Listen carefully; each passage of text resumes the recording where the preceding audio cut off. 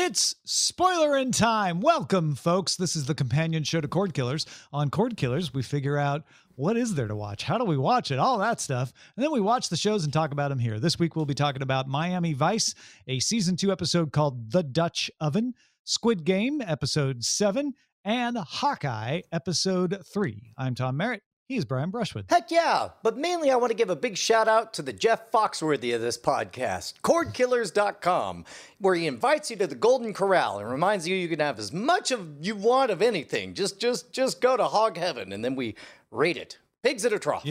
You might be a cord killer. You might be a cord. You might be a cord killer. Okay, right. So Brian, what order should we go?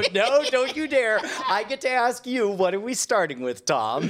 Well, let's start with Hawkeye, episode 3 of season 1.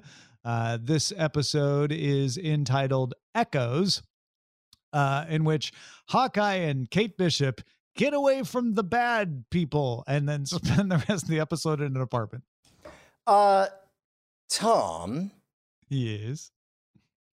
It was with great heaviness in my heart that I finally felt something when I watched this third episode, because it was great. The action set pieces were awesome. And it had this weird uncanny valley vibe where it's like, oh my God, is this good? And then I'd be like, no, it's not good. I'm like, but it's not bad. Yeah, mostly. I felt like this was the episode where it started to feel like a movie, which the anything? other, like, and when I say that, WandaVision definitely felt like a movie.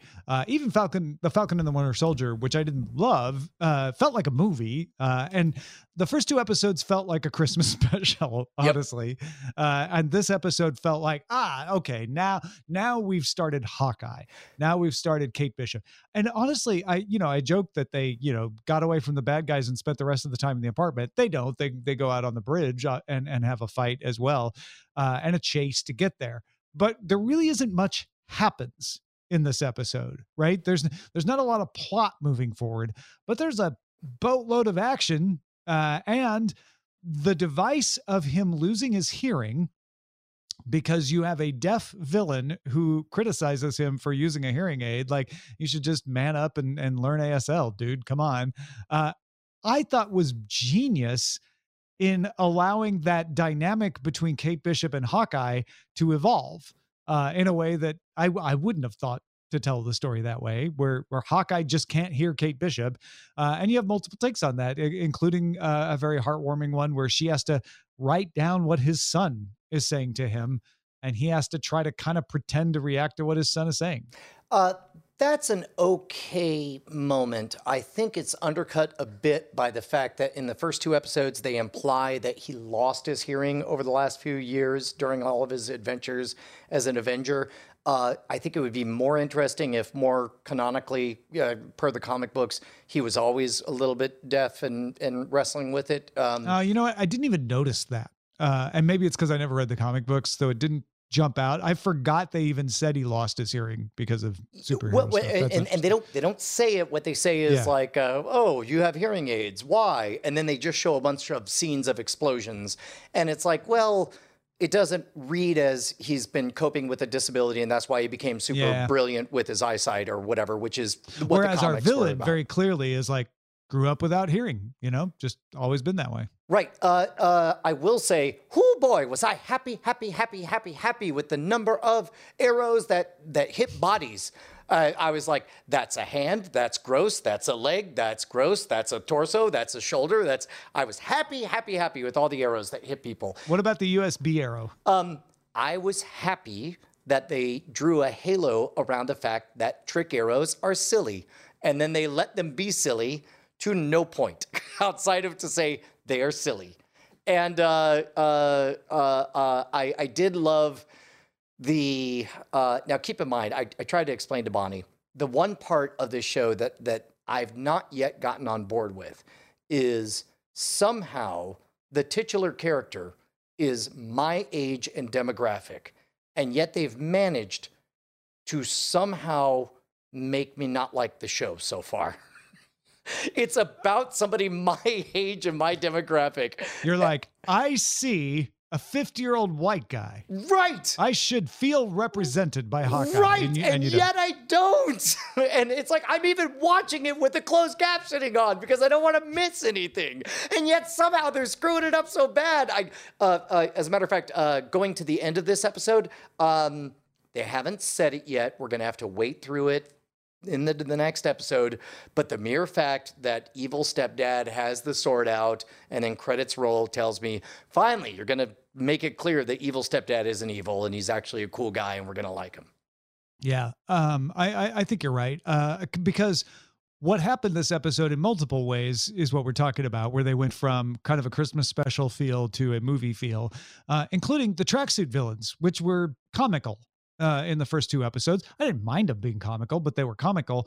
Became real once you introduced their leader, and it's like, and yes, they are still comical, but you have a much more complex. I mean, I keep calling her a villain, but she's more complex than just a villain, which is good. That's what Marvel does. Certainly an adversary, right? Yeah, but they were. You know why she's doing what she's doing. For sure. And you sympathize with it. Tracksuit people are portrayed as clowns in the first 2 episodes, but it's only after we get some legitimate fight scenes that I feel like it's earned the right to Grand Theft Auto 5 style call out what clowns the tracksuit guys are. Like it's what's it called? Like just a bro moving or need a bro moving or something like that. Right. Like in the same way that I forgive all of that in Grand Theft Auto 5 because of the brutality of the natural gameplay, you have to have that saltiness to make that sugary sweet crap go down. Yeah. Good stuff. I enjoyed it. There's not a lot to talk about plot-wise because it's just them getting away. And pulling up, and that tip off of like, aha, we're gonna find out what's going on with the stepdad next. Yes, although I do feel like we should give a nod to. I put a letter in here. Somebody wrote in saying that they were absolutely enraged by the whole LARPer thing in the previous episode. They couldn't get over the fact that the New York City firefighter would go into somebody's destroyed apartment and steal one of the things left over. To me, this is what Nikki says. There's no difference between that and stealing Nana's pearl necklace. WTF, a hero stealing from a hero? That needed some other plot point, which I don't know how we walked right past that, but you're right. That's a pretty awful thing for a firefighter to do, is to loot the husk of a building he puts out. Maybe it wasn't a real firefighter. It was a costume. He was definitely a real LARPer. He was cosplaying as a firefighter when he was the firefighter. I don't remember the show very well. Yeah, I'll be honest.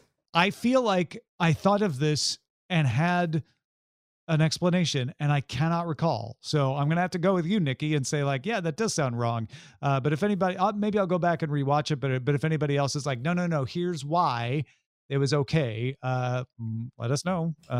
Because yeah, the way Nikki puts it, it definitely sounds wrong. Yeah.